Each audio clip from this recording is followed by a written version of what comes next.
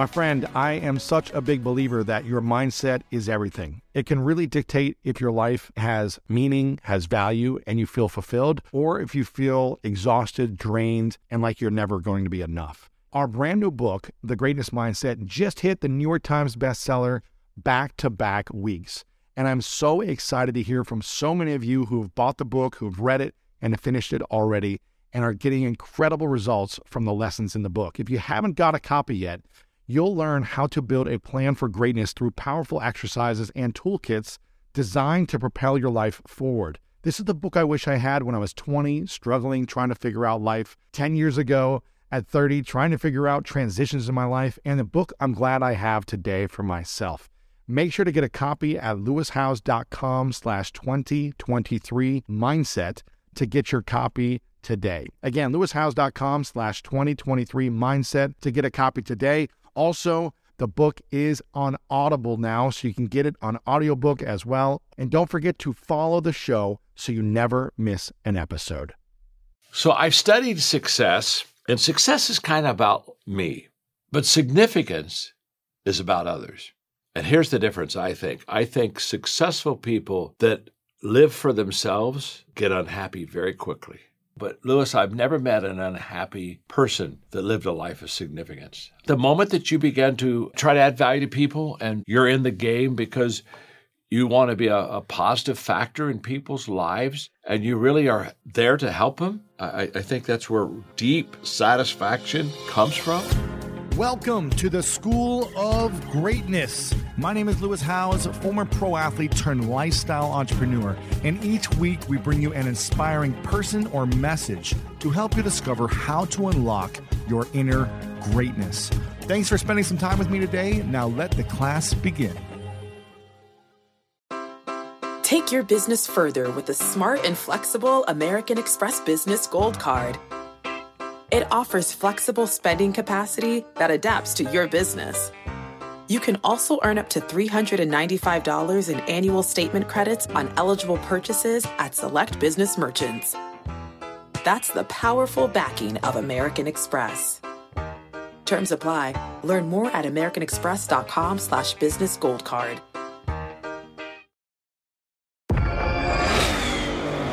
Did you hear that? That's what an estimated 500 horsepower sounds like.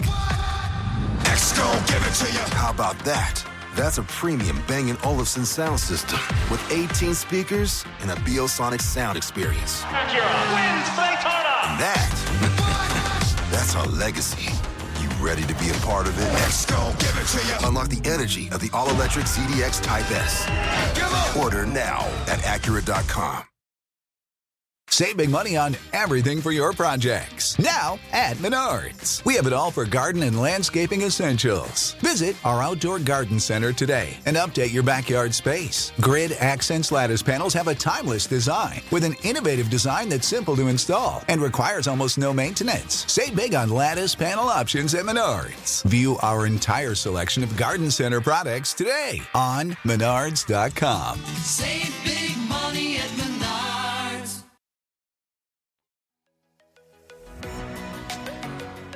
Welcome back, everyone, to the School of Greatness. I am very excited about our guest. We have the world's leading leadership coach, John Maxwell, in the house. Good to see you, sir.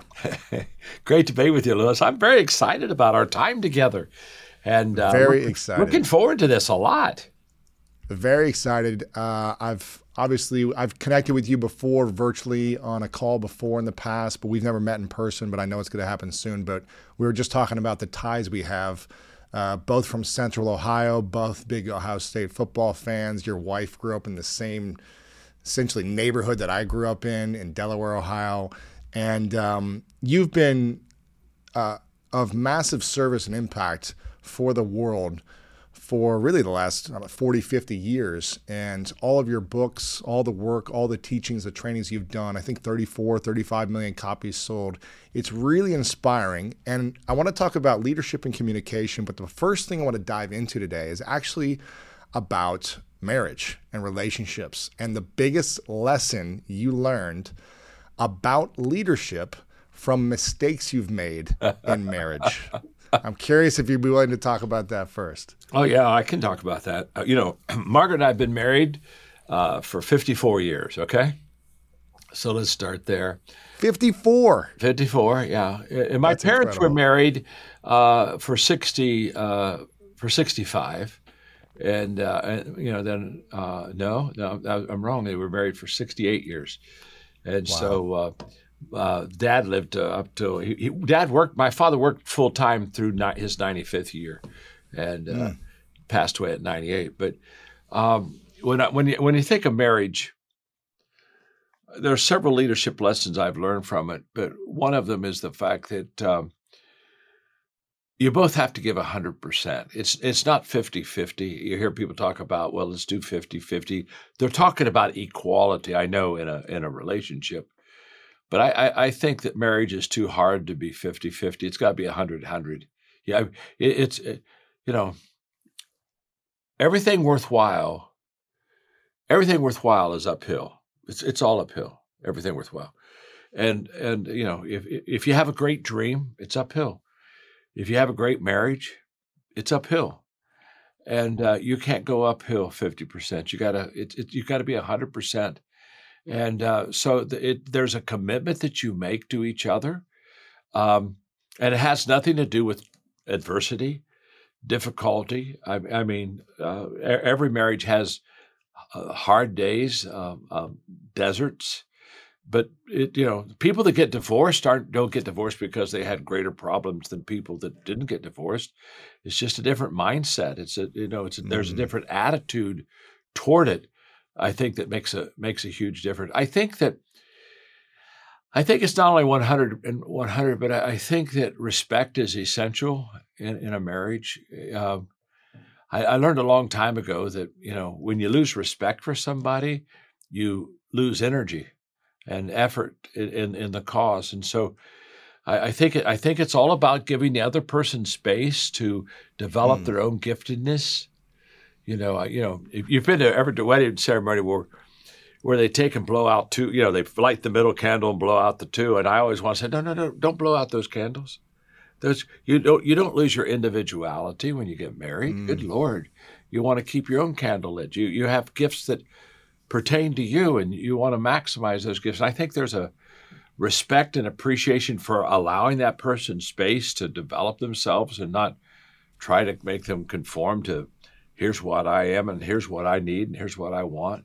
The reason that dating works so well is you always think about the other person first. That's why it works well. I mean, think about it. You're going on a date. What can I do? Get her some flowers, take her to a good restaurant, make sure I seat her, you know what I'm saying? And it's all about her. It's all about her. And then what happens when people when they get married, it's all of a sudden, it's all about me. When you go take care of my needs. And that's why dating flourishes and marriage sometimes flounders. It doesn't, it doesn't work that way. You just have to really always be focused on it's all about the other person, adding value to them. Right. Well, one quick story. It's a family story more than that is. I've written one book out of I think I've written 88, 89, something like that. But anyway, I've written one book on parenting, and so I decided to write a book called Breakthrough Parenting. And I wrote it, and Margaret gave me a lot of input. But anyway, what's hysterical is talk about timing and stupidity. I wrote the book when both of my children were teenagers. Now, what's wrong with this picture? What's wrong? You're writing a book on breakthrough parenting, and your kids are going through those teenage years where they're doing their own thing. And I'd call the publisher up, and I'd say, wow, this is not working. I wanted to get out of doing the book. I'd already signed the contract, and I said, "Can I change the title to break down parenting, or hey, how about break up parenting? Can we because we may get divorced through this whole process. Wow, we're having everything but a breakthrough. But and of course today our children are great. We have wonderful grandchildren. But there's a price. It's an effort. It's an energy. It isn't going to come to you. It isn't going to always be good and work out for you. You have to just be committed to each other and for the long haul and and climb the hill. You don't coast to greatness. No one ever drifted to a desired location. You know what I'm saying? So you don't coast to that. You have to climb to it. And what about 50 plus years in marriage? Are you still climbing the mountain of that? Are you able to not have things more automated and systematic, but is it a constant daily focus and attention? I don't like to call it, hard work, but more intention, attention, and focus on the relationship. Oh, you still have to pay close attention to the relationship, but I at this stage we know each other very well. Yes.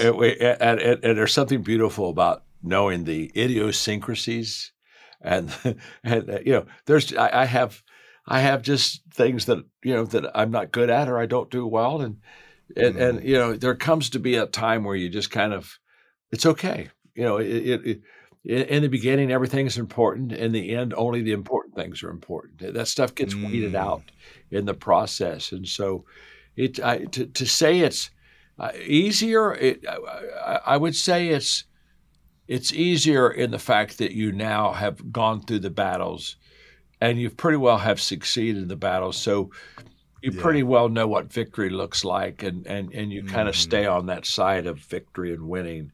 And so it does get to say automatic is not the right word, but it becomes more natural. Maybe is there a better word? Right. Organic, natural. Yeah. I love that. I'm curious.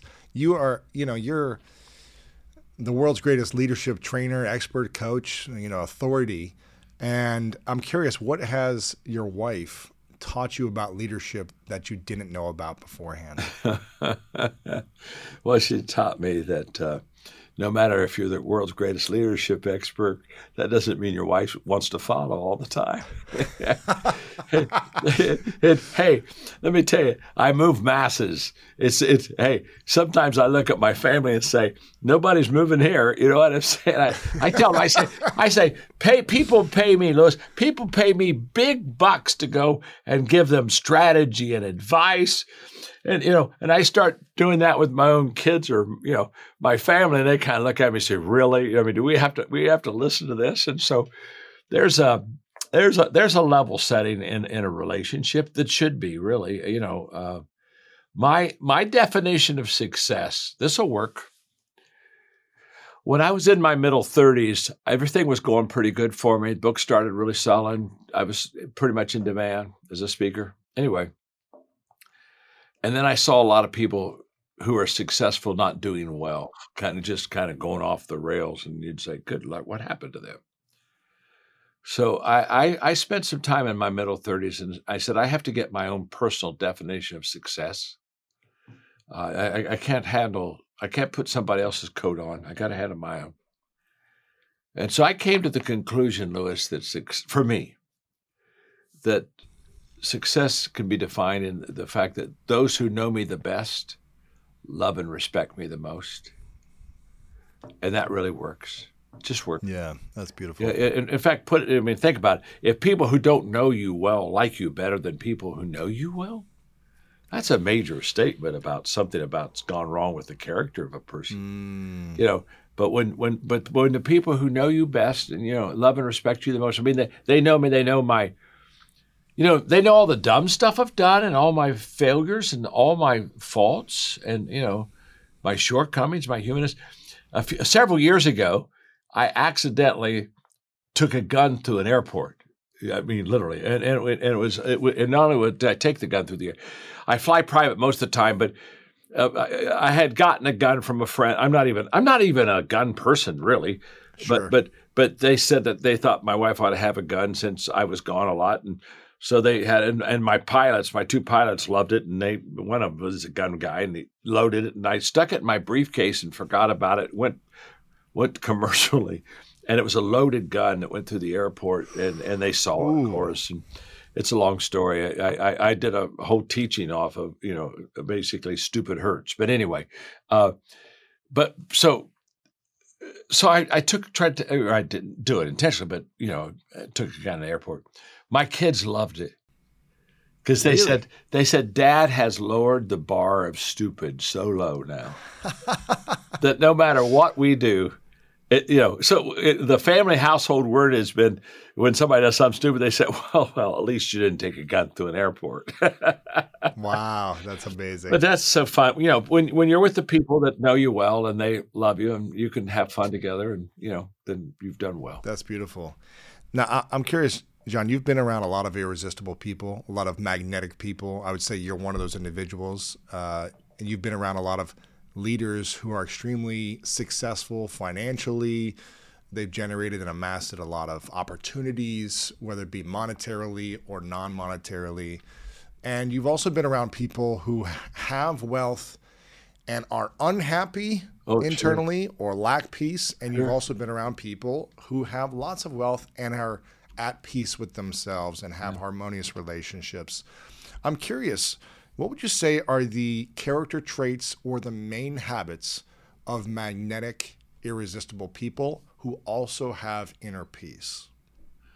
Great question. I think I have the answer to that because I've thought a lot about it. First of all, I know, and you know this too. You're in this world. You know a lot of highly successful people. I know a lot of unhappy, successful people. I mean, and you look at what they have. And you sit there and say, why are they unhappy? I mean, they literally have anything that they truly want in life, but they're not very happy. So I've studied success, and success is kind of about me. It's kind of like what I've done. So I've sold 35 million books, 88 books written. Spoken in 100 countries, spoken 13,000 times. Okay, it's about me. But significance is about others. And here's the difference, I think. I think successful people that live for themselves get unhappy very quickly. I think that they find out that they're not enough, that they were created to help others and add value to other people. So I've met a lot of unhappy, successful people thinking of success, it's all about me. Significance is all about others. So it's a focus.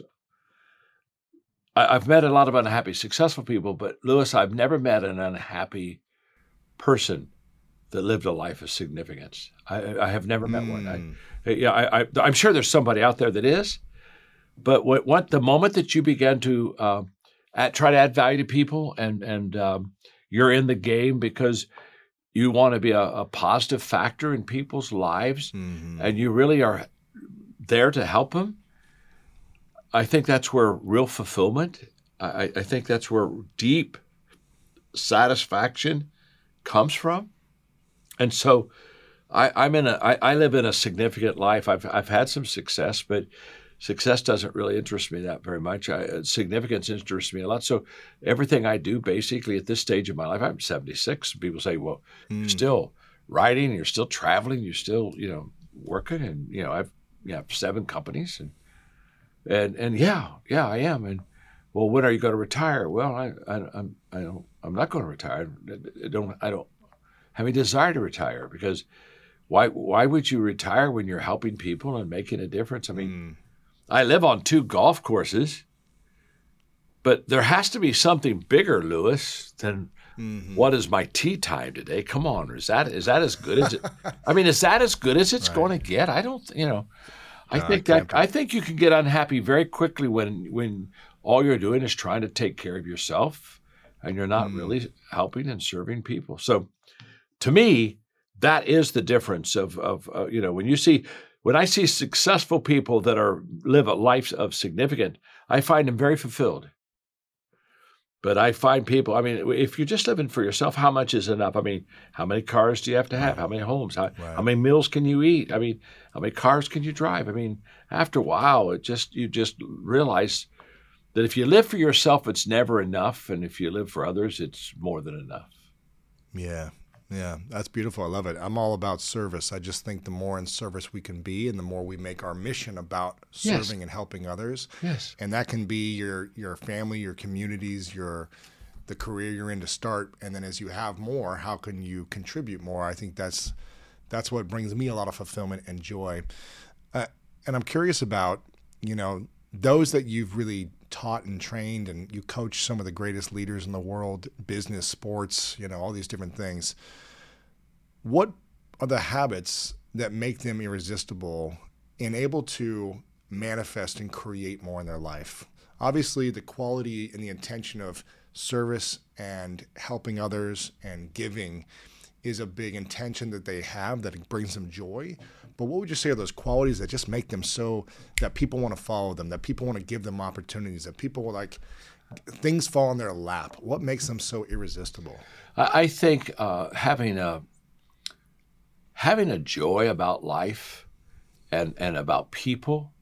I was having a conversation one time with a very successful person, very funny person, a comedian. And he said, it's hard to be funny if you don't have fun. He says, funny comes out of fun. And that made perfect sense to me. And when he said that, I hadn't thought about it until he told me, but I thought that's exactly right. If you have fun in life and you have joy in life, then you begin to be irresistible. Are you a lifter or are you a leaner? It's Ella Mae Wilcox wrote that poem. What was it? Said, I haven't said this for a long time. I say, there are two kinds of people on earth today, just two kinds of people. No more I say, not the good and the bad, for it's well understood. The good are half bad, the bad are half good. No, there's two kinds of people in life. It's the people who lift and the people who lean. And honestly, if you are a plus in people's lives, they want to be around you. Yes. How do you teach relationships? I'm either a plus in people's lives or I'm a minus in people's lives. I'm either adding joy to them and intentionally being kind and things, or else I'm. Some people they get up and they say, "Who's going to make my day today?" Robert Louis Stevens said, I love this quote. He said, "I consider the success of my day based on the seeds I sow, not the harvest I reap." And what he understood was, if you're just constantly sowing seeds, the harvest is automatic. My gosh, I'm reaping a huge harvest today, and I'm looking at it. In fact, it's embarrassing to me, and I look at it and I think, how did this all happen? Well, I know how it happened. I've sown seeds all my life. And so, if I decide to be a plus for you, you're going to want me to be around you. And if I decide that I'm going to be a minus and I'm going to, expect you every day to quote, make my day, I'm going to drag on you. And there's nothing contagious about a selfish person. There really isn't. But there's something very contagious about a happy, joyful, giving individual who really loves to add value to others. So I think by the way, I think people. Dan Ryland, who was on my staff one time, gave me a great definition of charisma. He said, "It's not a personality. People with charisma, their interest is in other people, and people that lack charisma, their interest is in themselves." And I think that's very true. I think we sometimes assign things to personality instead of intentionality, and I think any person that wants to, they can immediately make a change there. They can say, "Look, I'm going to change my behavior here. I'm going to serve and add value to people and quit being such a drag in people's life." Yeah. But I think people that are minus, Lewis, I don't think most of them know it. I don't think they realize it. One of my favorite parts about my job is that I get the opportunity to travel a lot. And in fact, I'm recording this right now while I'm in Mexico. And actually, I was thinking about something that I wanted to share because I get a lot of questions from so many people about different side hustle ideas. So here's one for those of you out there that are on the go a lot like I am, or traveling a lot. When you're staying in your Airbnb on your trips, have you ever thought about how you could be making extra money by hosting through Airbnb while your home is vacant? If you're interested in an extra stream of income, Airbnb hosting is an easy place to start, and it's like giving your home some company while you're away. Your home might be worth more than you think. Find out how much at airbnb.com/host.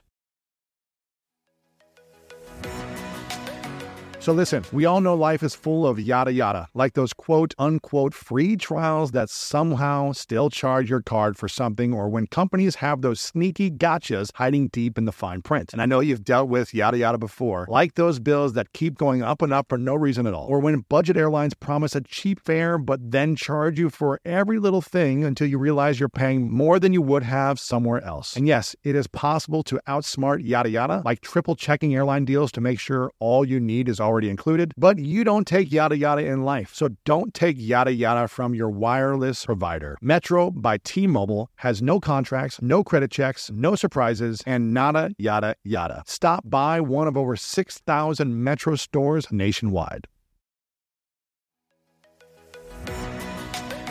When you get a new car or a new home, your first reaction might be to say things like, oh yeah, or I can't believe it, or booyah. But what you really want to say is the one thing that can get you the help you need. Like a good neighbor, State Farm is there. State Farm is there with the coverage you need for your car, your home, and even boats, motorcycles, RVs, and other things that matter to you. With a State Farm agent, you know someone is there to help you choose the coverage you need. With so many coverage options, it feels good knowing you can find what fits for you. And when you need ways to get help, State Farm gives you options there too. In person or on the phone with your local agent or on statefarm.com, where their award-winning app State Farm lets you do things your way. So when you need help protecting the things that matter most, remember to say, like a good neighbor, State Farm is there.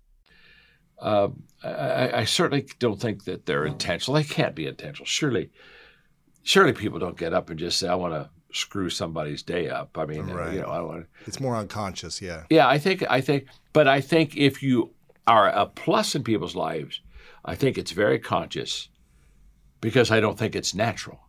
I think it's natural for us to be selfish. So if I'm going to sow seed and give and serve, I think I go against what's natural. Mm-hmm. And so therefore, successful people develop habits that may not be natural, but are greatly beneficial.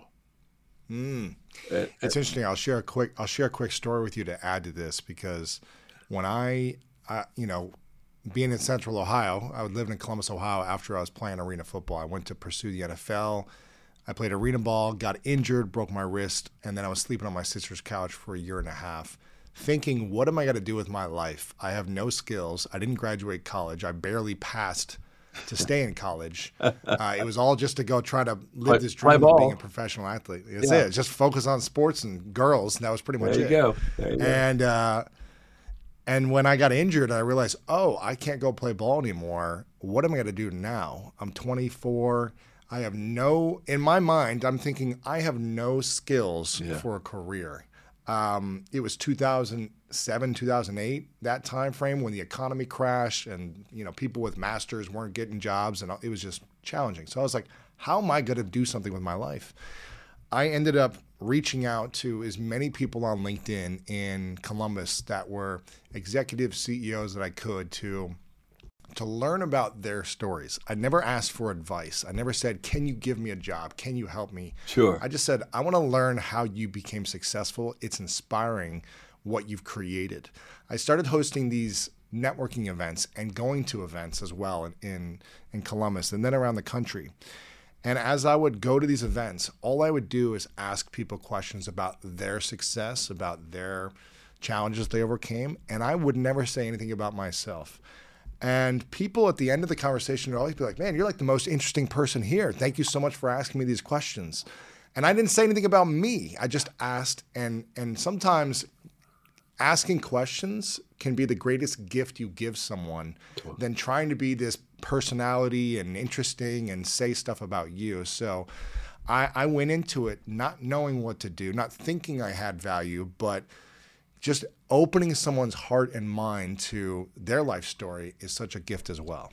Oh, that's beautiful. It's what I love about your story is the fact that you weren't even intentional. You were just trying to learn yourself about success. Yeah. But because you were talking about them and asking questions about them, that goes back to that charisma definition, that it was all about them. And all of a sudden you realize this was making you the most popular guy at the party. Right.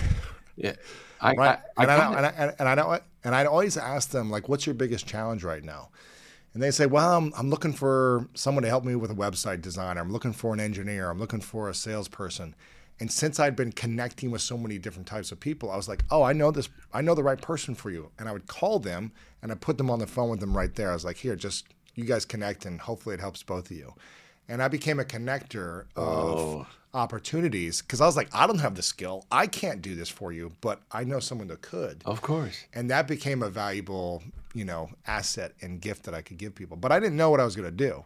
And that curiosity and trying to add as much value as possible really gave me a lot in return over the long term. I was planting seeds, as you were saying. Yeah. All those conversations, and that helped me in the long run. So. And look where you are now.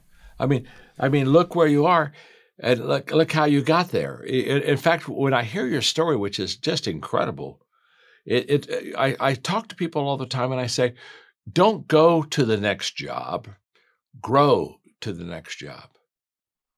Because if you grow to it, it's natural. So you started asking questions and start your job training right there for what you do. Yeah. And it was a natural evolution, and you grew to where you are today. I mean, you didn't sit on your sister's couch and say, I'm going to go be this incredible talk show host and personality. No, I'm just going to go talk to people. And so it was natural. So when you grow to where you go, it feels comfortable to you. Yeah. When you go somewhere, it's very uncomfortable. You think, okay, now what do I need to know for this job and the whole process? But you're a beautiful example, Louis, of growing. I appreciate it.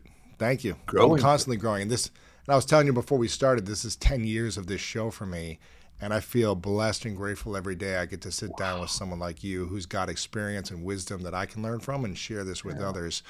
And again, you're really you've got a wealth of information, more than just leadership, obviously, and communication.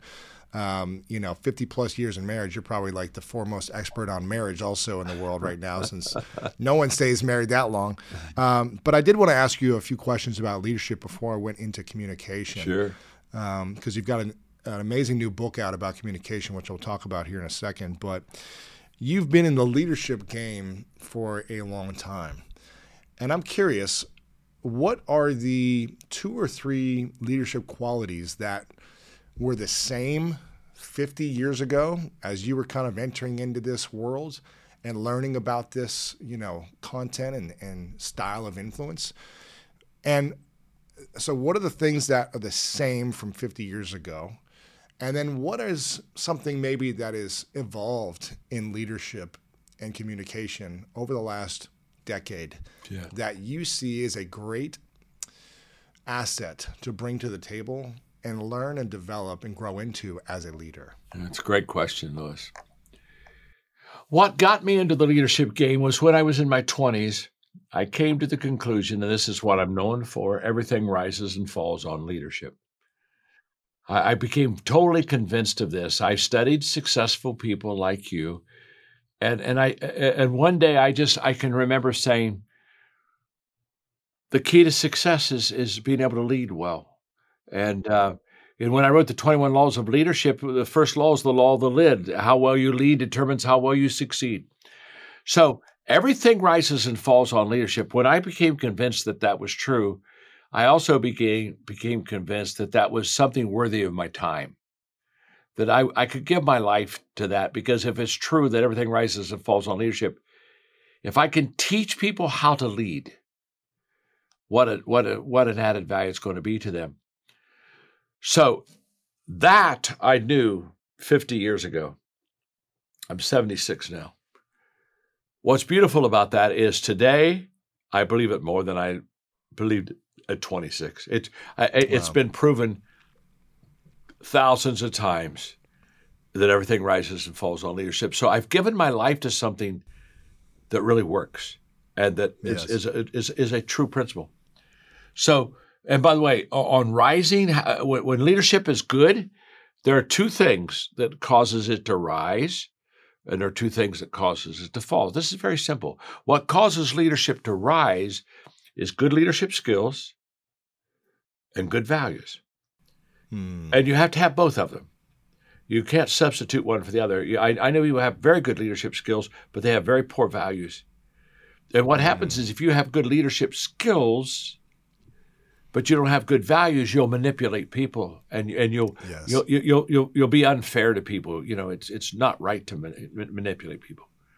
So what are 2 or 3 skills and values that you've seen have proven the test of time of all types of leadership in all industries and avenues of life? Well, one of the leadership skills that is so essential is a soft skill, but it's foundational for leadership, and that is good relationships. People won't go along with you if they can't get along with you.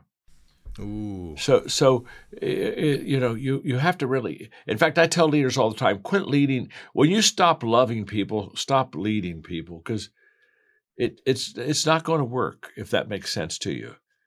And so that's huge, and that's one of the things that we talk a lot about. The skill of the ability to cast vision. To cast a vision, is that what you said? To cast a vision.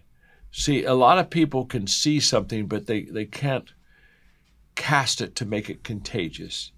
And so, how do you cast the vision to make it contagious? Well, it has to be contagious with you. And then secondly, you have to understand that you need others to accomplish it. So that's what causes you to cast it.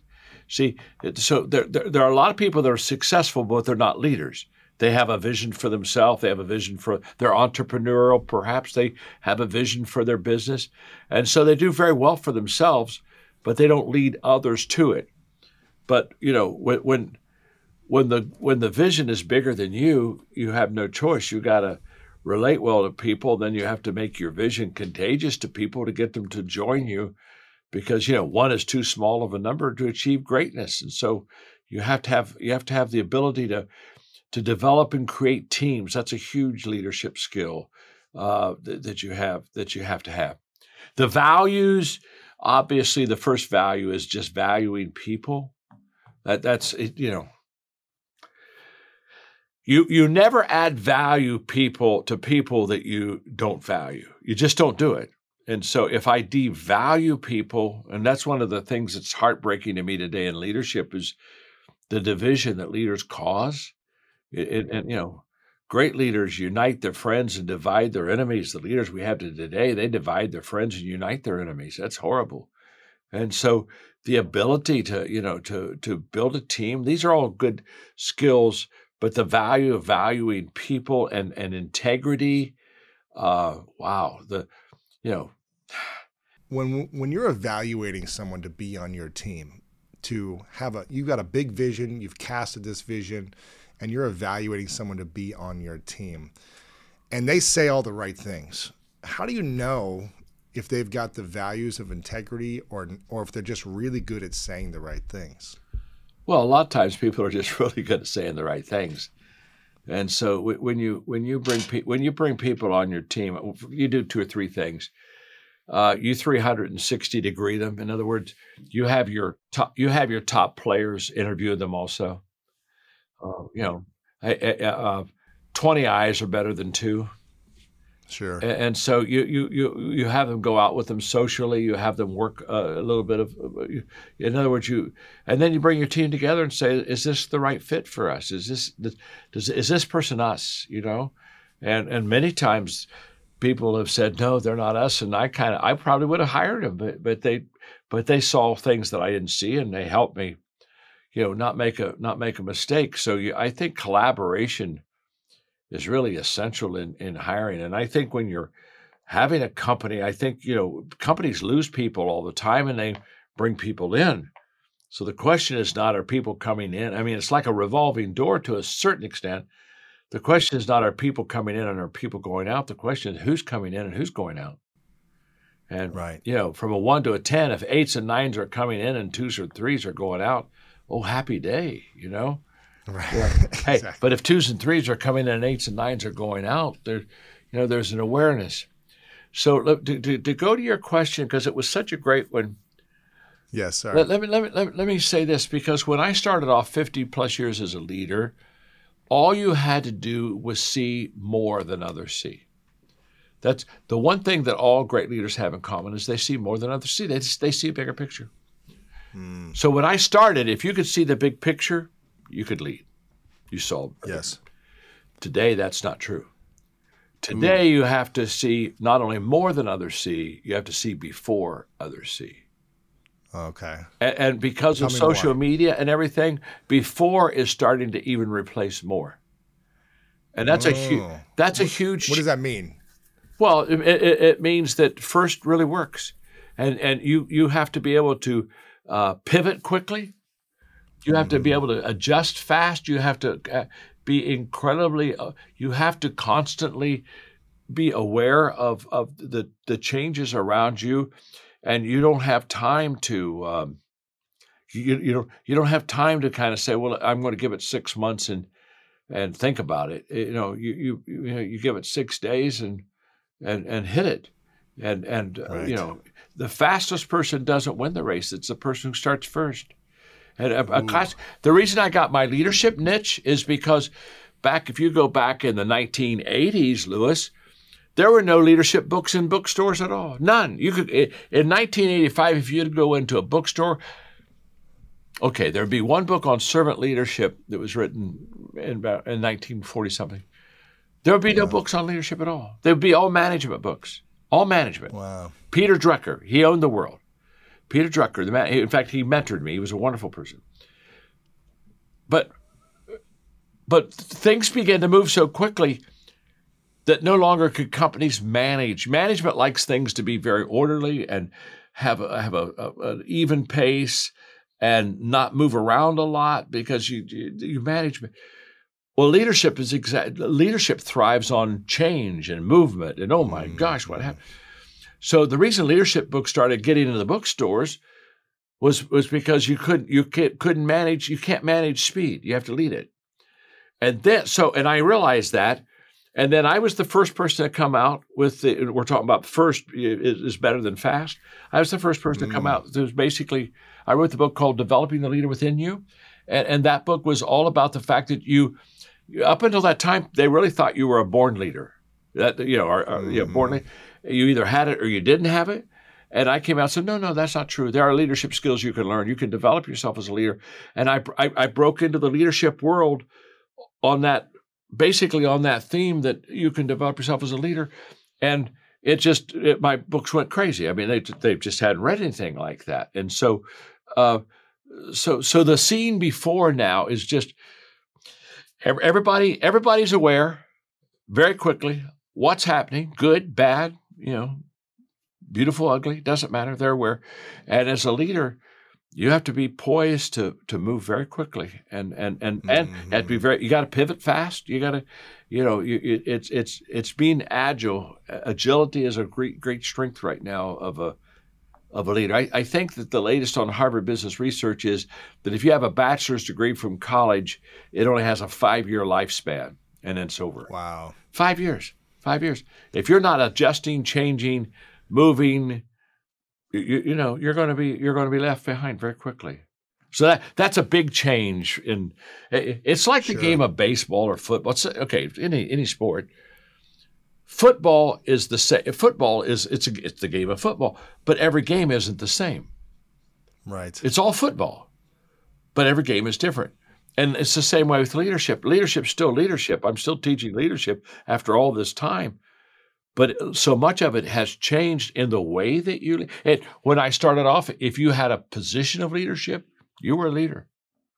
I mean, that was important. I'm the boss. I'm the leader.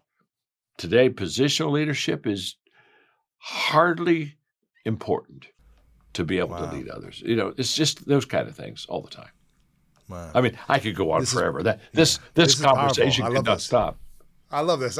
I'm curious, this is a 2-part question then. What is the biggest mistake you see leaders making today with all the changes that are happening so fast on the internet and just society and culture and politics? What's the biggest mistake leaders are making today? And also, part 2, what is the biggest thing you've missed out on as a leader in the last 5 years where you didn't follow your own advice? The biggest leadership mistake that leaders make is they lead by assumption. They assume that they know where the people are, and they don't. And assumption is the mother of all mess-ups in leadership, because if I assume, Lewis, that I know where you are, I will lead you in a way that won't help you at all. In fact, I tell leaders all the time, you got to find the people before you lead the people. So you don't start leading people. You start by and asking questions is the way to beat and defeat assumptions. Mm-hmm. So when I ask questions, I find you, and when I find you, I know where you are, and when I know where you are, then I can lead you well. Does that make sense? Yes. And the biggest mistake that you've made as a leader in the last 3 to 5 years where you didn't follow your own advice? Did you hear that? That's what an estimated 500 horsepower sounds like. Gon' give it to you. How about that? That's a premium Bang & Olufsen sound system with 18 speakers and a Biosonic sound experience. Acura wins Daytona. And that's our legacy. You ready to be a part of it? Gon' give it to you. Unlock the energy of the all-electric ZDX Type S. Order now at Acura.com. At Capella University, you'll get support from people who care about your success. From before you enroll to after you graduate, pursue your goals knowing help is available when you need it. Imagine your future differently at capella.edu. Well, I think that or something you missed out on, an opportunity that because you weren't flexible or adjusting or whatever it might be. Yeah, I'm given a lot of opportunities, and I'm kind of opportunity driven, so they're very attractive to me, and but because I get so many, I can't say yes to all of them, and so there have been a couple of times where I had opportunities to do something that would have. As I look back on it now, would have had a good high return that would have helped me help people a lot more. But I didn't have enough bandwidth for it, or I had too much on my plate. So I knew I was losing out. Only time told me how much I lost out. You follow? Right, in other words, right. 5 years later, you say, that wasn't a loss. That was a loss. You know what I mean? Right. Big loss. Yeah. As far as that, but I think when people are highly successful, the biggest challenge I have is not my to-do list; it's my to-don't list. And so what I miss today normally is not the fact I wasn't aware of it as much as it was the fact I just couldn't get to it. And for example, when you get to a certain stage in growth and development and success, you can still grow, but it's very incremental. But if you can come along somebody else and partner with them, you can explode potential. And so I've missed out on some partnerships that I could have gotten into that would have helped explode in a positive way some good things. But I just didn't have enough time to get it because I keep building myself, and so if I could go back, I would change some of those things. Sure. You've got this book out that I'm excited to dive into, 16 Laws of Communication, and I want people to go get the book, 16lawsofcommunication.com. If you use promo code Lewis at checkout, you'll get free shipping and a discount. So make sure you guys go and check out this massive hit of a book already. Again, you've been studying leadership and communication for a long time, and you've been teaching it, you've been applying it. What is your greatest leadership strength based on all the principles you share, and your greatest communication strength, and which one is the one you're still working on the most? Well, I think my greatest leadership strength is I have the ability to cast a vision that people want to be a part of. How do you do that so well? Like, can you break it down? Well, if you're talking to someone on your team and you're like, I do it I've better. got this idea. I do it better today than I used to. Let's start there. And part of it is because of who I am now. So, for example, when I started a coaching company 11 years ago. And for 20 years, people said, you ought to have a coaching company. You coach a lot. You mentor people. And I thought, it goes back to my plate. I thought, I don't need another thing on my plate. I've got a whole bunch of stuff going. And so about 11 years ago, I decided to start a coaching company. And now it's the largest coaching company in the world. We have, 50,000 plus coaches in 172 countries. And it's exploded. And but I think a lot of that growth and casting vision, attracting people, is because I've been in the leadership world I've been in that world for 40 years. I was already kind of like I was a proven commodity. People didn't say, I wonder if I should follow him. You know what I mean? Sure. It's kind of like, I can use his name and be an entrepreneur and be a coach. And that name is going to open up doors for me. And so I think part of that ability of being contagious with vision is the success. I think the more success you have, that itself draws people. So in leadership, probably cast a vision. In communication, I think my greatest strength in communication is that I really can connect with people when I speak. And the book is a lot about how do you connect with people. In fact, one of the laws, there are 16 of them, but one of the laws is the law of connecting.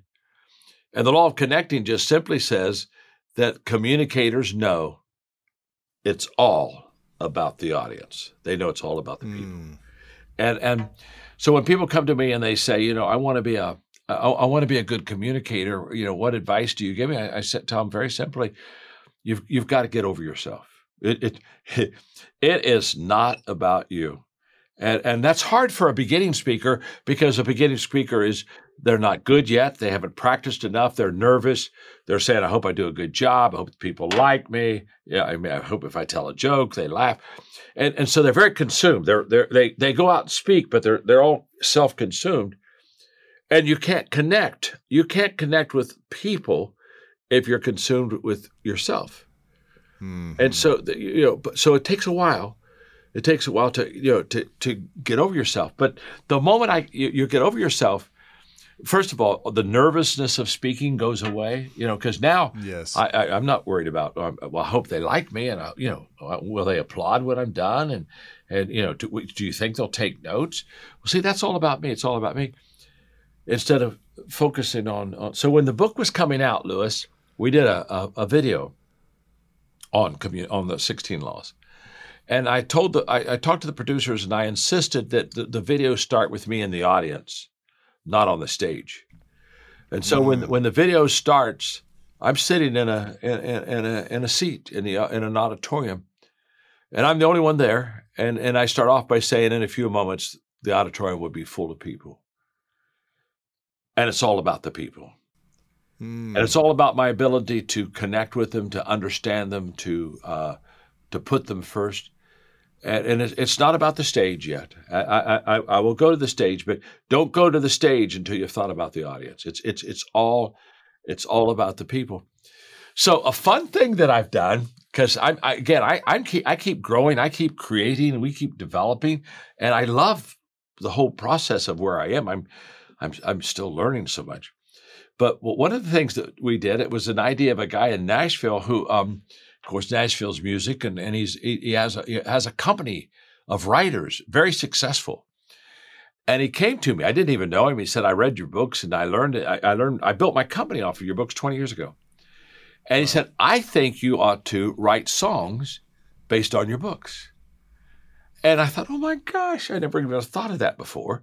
And I love to write poems. I write to my grandchildren and to my children. Every birthday, I write them a poem. And the night before I write it, and then I send it at 3:30 in the morning on their iPhone. So when they wake up in the morning, they have what they call a papa poem. And so I love to write poetry, but I never wrote songs. And so I said, I'd love to try it. So I went to Nashville, got in the studio with these awesome writers. I mean, these guys write #1 songs for all the country stars. So I'm at the bottom of the class. I mean, I know nothing. You know what I'm saying? These guys are, and one of the things I teach is that if you're the head of the class, you're in the wrong class. Get out of that class. You shouldn't be in there. If you're the head of the class, you're just talking about what you do and you're not learning anything. So I always like to be around people bigger, better, faster, smarter than me. This was huge. And I got in the studio and I watched them and I learned from them.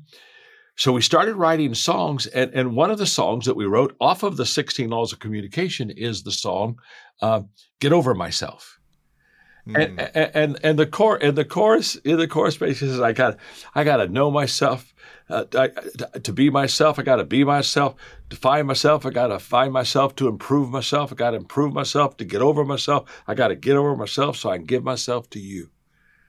And it's been released. So any of your people that are on your wherever they download their Spotify. music, I'm going to Spotify now. Oh yeah, "Get Over Myself" is one, and then another one I wrote from my book "Today Matters." I wrote a song called "Day by Day," and that one's coming out, or that's out now. Those two are out, and they're doing great. Oh my gosh, they're doing super. And then I got another one coming out next month on "Sometimes You Win, Sometimes You Learn," and I'm having a blast. I'm just having fun. Are you singing also? No. Oh, that's it. You got to start singing next time, John. Oh, I don't think so. I think get your voice out. Get that deep voice out there. Yeah, we got to hear it. The deep voice. They can auto-tune it. The deep voice is better for speaking than it is for singing. Trust me. All right. But it's so much fun, and I hope they get it. And it's just fun. It's fun. And so I'm doing a whole album. I'm releasing a song about every 2 months throughout the whole year. Amazing. It's going to be fun. That's inspiring. What you just shared was one of the best pieces of advice that I heard about, 7-8 years ago. When I was on my sister's couch, one of the things that I did is I found a mentor who was a great public speaker, spoke to college campuses around the country. That was his job. And I met him, and I was like, I can't speak in front of 3 people without stuttering, stumbling, and forgetting what I'm going to say and feeling like I'm insignificant. And he said, you got to join Toastmasters, and you got to go every single week, and you got to put yourself in uncomfortable situations until you get better. And I followed the plan. I went to Toastmasters every week for a year. It was horrible the first few months. I mean, I couldn't look up and look anyone in the eyes. I had it written out behind a podium, word for word, my speeches. It was humiliating, embarrassing. I'm sweating everywhere. It's not fun. But that was the only way I could really grow into becoming a better communicator, was to practice the uncomfortable. And after about 7 years, I started to build a brand. I started to have, some success in business early on. Before this podcast started, I started to speak on certain, workshops and then bigger stages. Sure. And I would do this for, 7 or 8 years. And it got bigger and bigger. And I started to make more money as a speaker and all these different things. And after 7 or 8 years, I remember I would still get nervous the day before and the day of. I would still have this anxiety and this stress. And I called one of my coaches about an hour before a speech that I had. Nothing too crazy, probably a couple thousand people, but it was a good event for me. And I remember calling and saying, why am I still insecure and nervous? And he told me exactly what you said, which is why I think your advice is some of the best advice. He said, you're too focused on yourself and how you look and trying to look good. Stop worrying about you and start focusing on the audience. Know that you might forget that joke. You're going to stumble over yourself. And who cares? As long as you're serving people there, that's what matters. And I have taken that approach the last 5 years, and the nerves are almost completely gone. Yeah. And I feel relaxed because I know I'm not going to be perfect, but as long as I'm in service, that's what really matters. So I'm so grateful that that's your advice and coaching for people on how to communicate, especially on stage. Totally. It's such a great story. And it's so helpful to the people that are on your podcast, because honestly, Lewis, the moment that they get over themselves, 90% of their stage fright, their nerves, oh man, well, it'll all go away, because now you're focused on other people. And I'm thanks for telling this story, because I find that to be true with a lot of people. And you got good at you had a good coach on that situation. Yeah, I mean, I was because I trained to be a speaker. I learned the skills. I learned how to effectively communicate. I learned vocal variety and all the different skill sets, but the ability to overcome myself was not the final one, but it was the one that was holding me back the most. Totally. And I still can grow in a lot of ways as a communicator, obviously on stage, but that was the one that was hurting me the most. I've got a few final questions, if that's okay with you, John. I could speak to you for hours, but I want to be respectful of your time, and we'll have to do it. We'll do it in person when you're back in LA next shoot time. Away. And I want to make sure people grab your book, 16lawsofcommunication.com. Go there, use the code Lewis. When you check out, you'll get free shipping, you'll get a discount, and I'm sure you'll get some other goodies and bonuses that are around there as well. So make sure you guys go check that out. We'll have it all linked up in the show notes in the description as well.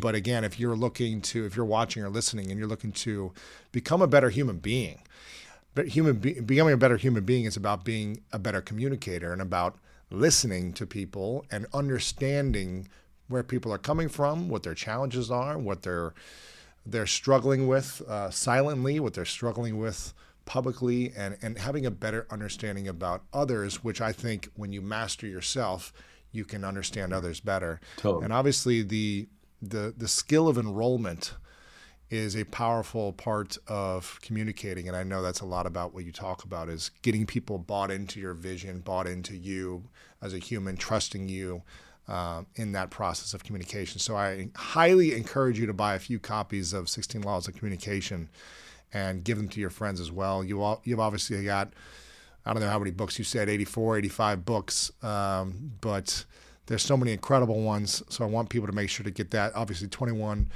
Irrefutable Laws of Leadership is one of your biggest sellers, I believe, and people can get that and all the other books that you have out there. So any airport you go to, you'll see racks of your books stacked up, everywhere. So make sure you guys grab a couple and give them to friends. You'll always gain value out of these lessons from the inspiring John Maxwell. This is a question I ask everyone towards the end, John. It's called the 3 truths. It's a hypothetical question. And I'd like you to imagine for a moment that you get to live as long as you want to live. And you get to continue to live a beautiful, healthy, rich life of friends, family, and impact.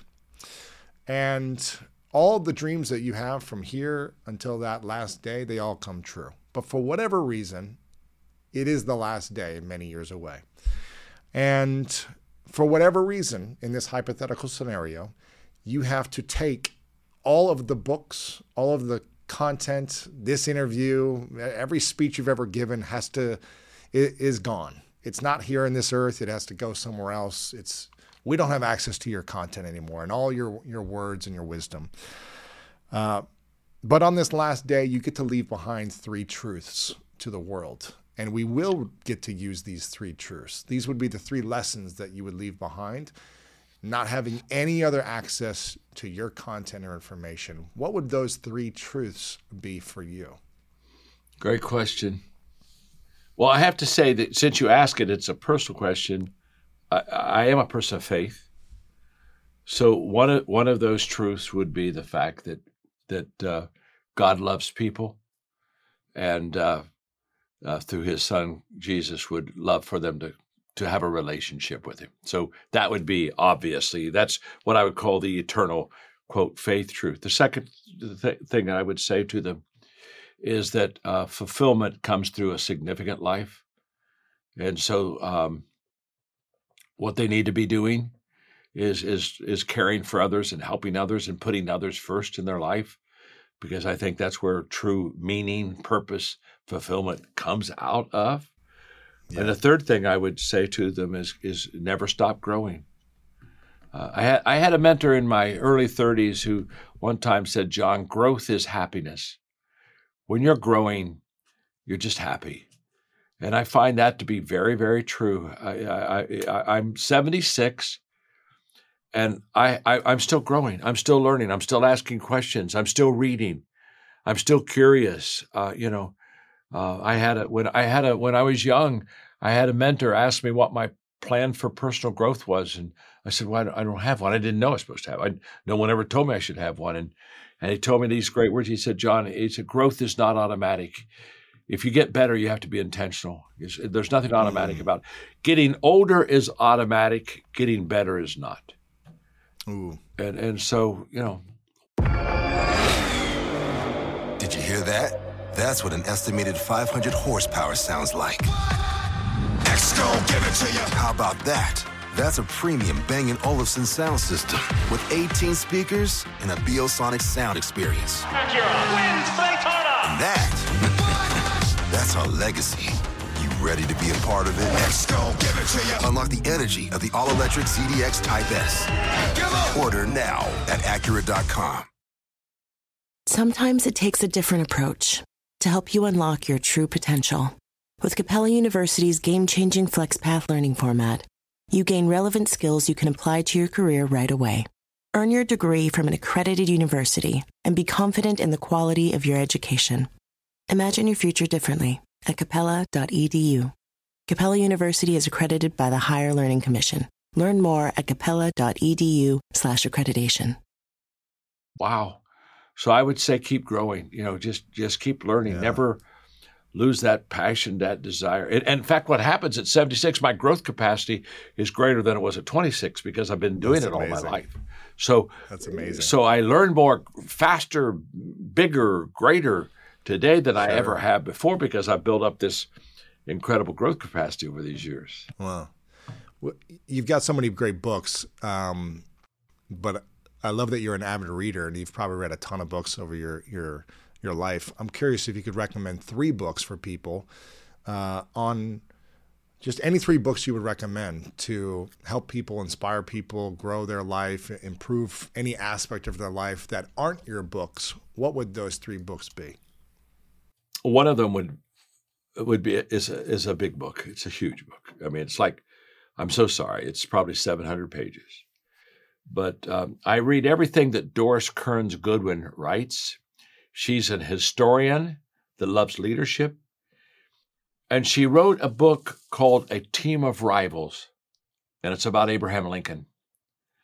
And in fact, the movie about 6 years ago called Lincoln that was so popular, it was off of her book, The Team of Rivals, okay? It was off of it, and so I mean, it was her book that stimulated and was the catalyst. And the reason I would want them to, it's a thick book, but it's worth it. And what they need to do is make it like a summer project, or I read about 15 pages a day and mark it and then put it down, and you do that, for a couple months until you through it. But the reason I would want them to read that book is because we are very divided in our country now. And we have leaders that are, I'm very leadership sad, but we have leaders that are on both parties, doesn't matter, that are build their election on dividing the people. And great leaders unite their friends and divide their enemies. And the leaders we have today, they're dividing their friends and uniting their enemies. It's pathetic. And anybody that understands leadership gets very sad to see it.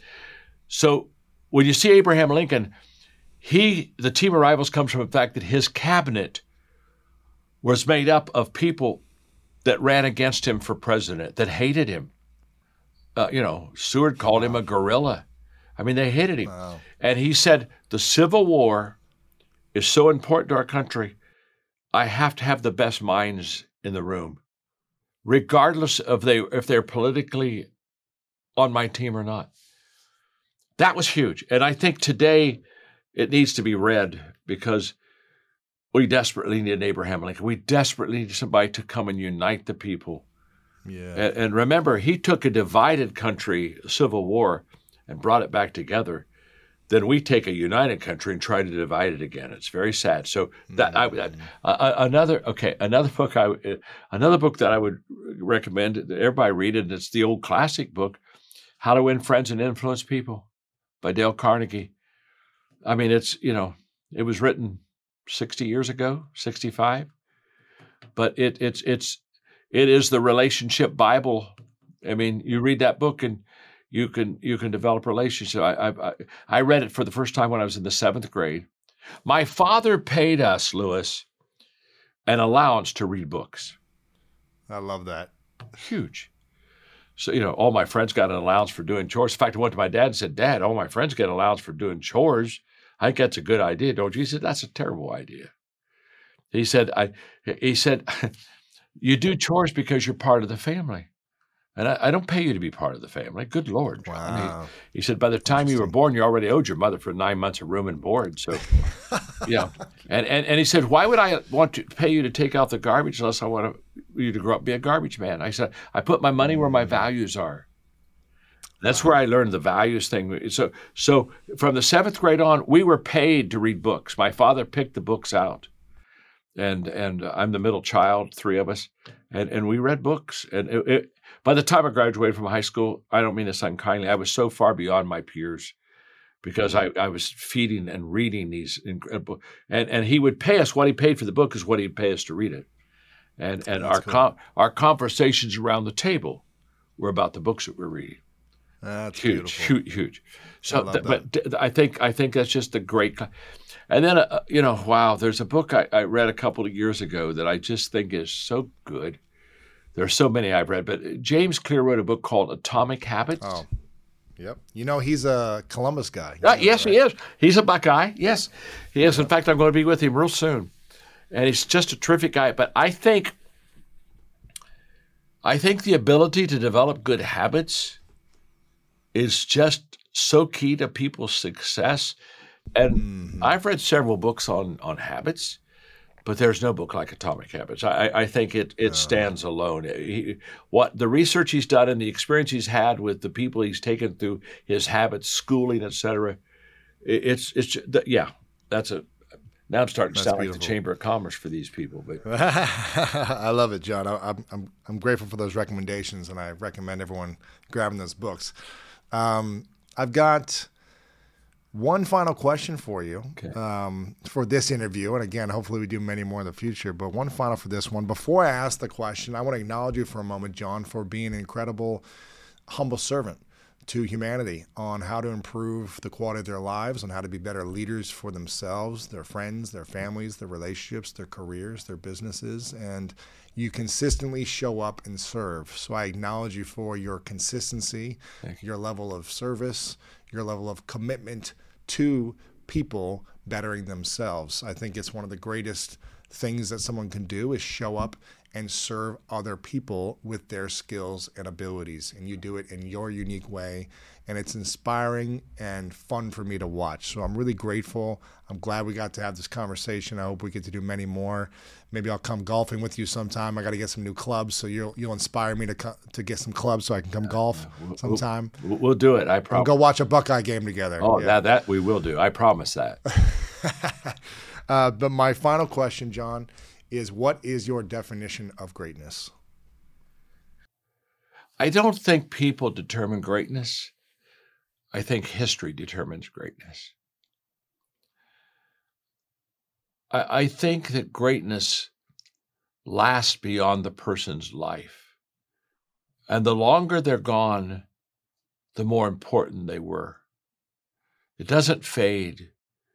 And it doesn't fade because what they gave their life to and who they gave their life for was so important that it continues to live. It's kind of like a legacy is not what you leave for people, it's what you leave in people. And I think greatness, the great ones, leave something in people, the spirit that abides within them. And no matter where they are, who they are influenced by that person. I think, Nelson Mandela was a great leader. And he was a great leader. He was a great man. And, I've been to Robben Island. In fact, I went over and I went over with a news reporter and a fellow prisoner of Nelson Mandela for a half a day. And the prisoner, I knew him well. I wanted him to tell me stories. And in the process of being on the island, we came to a cell. His cell was only 10 by 12. It was a very concrete, bare cell, a little mat on the floor. And so I asked the reporter and this fellow inmate if I could just have some time alone in the cell, and I asked him to close the door. And I laid down on this mat, and I looked out the bars, which looked out at kind of just a little window, but it looked out on kind of where a recreation field would be. So, I didn't spend a long time there, maybe 15 minutes, just reflecting and thinking about this man. And so I came out, and the news reporter was eager, and she looked at me. She said, "What happened in there?" I said, "Well, I wanted to be where he was. I mean, he spent 27 years there. I wanted to put myself in his shoes. I mean, you can't, but for a few minutes." And she said, "Well, what's your takeaway?" And I looked at her and I said, "My takeaway is you can't imprison greatness." Wow. You can't imprison it, Louis. Greatness is greatness. It'll come out. You can't lock it up. It's destined to make a difference for people. And I think the great ones, you can't lock it up. You can't control them. They were born for a reason and for a season in people's lives that could make a difference. And so, to me, greatness lasts. Stardom fades, and so it's kind of like make sure that you're leaving something in people, not just something for people. I hope today's episode inspired you on your journey towards greatness. Make sure to check out the show notes in the description for a rundown of today's show with all the important links. And if you want weekly exclusive bonus episodes with me as well as ad-free listening experience, make sure to subscribe to our Greatness Plus channel on Apple Podcast. If you enjoyed this, please share it with a friend over on social media or text a friend. Leave us a review over on Apple Podcast and let me know what you learned over on our social media channels at Lewis House. I really love hearing the feedback from you, and it helps us continue to make the show better. And if you want more inspiration from our world-class guests and content to learn how to improve the quality of your life, then make sure to sign up for the Greatness newsletter and get it delivered right to your inbox over at greatness.com/newsletter. And if no one has told you today, I want to remind you that you are loved, you are worthy, and you matter. And now it's time to go out there and do something great.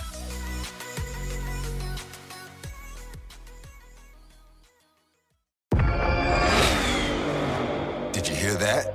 That's what an estimated 500 horsepower sounds like. X-Gon, give it to you. How about that? That's a premium Bang & Olufsen sound system with 18 speakers and a Biosonic sound experience. Acura wins Daytona. And that's our legacy. You ready to be a part of it? X-Gon, give it to you. Unlock the energy of the all-electric ZDX Type S. Order now at Acura.com. Sometimes it takes a different approach to help you unlock your true potential. With Capella University's game-changing FlexPath learning format, you gain relevant skills you can apply to your career right away. Earn your degree from an accredited university and be confident in the quality of your education. Imagine your future differently at capella.edu. Capella University is accredited by the Higher Learning Commission. Learn more at capella.edu/accreditation.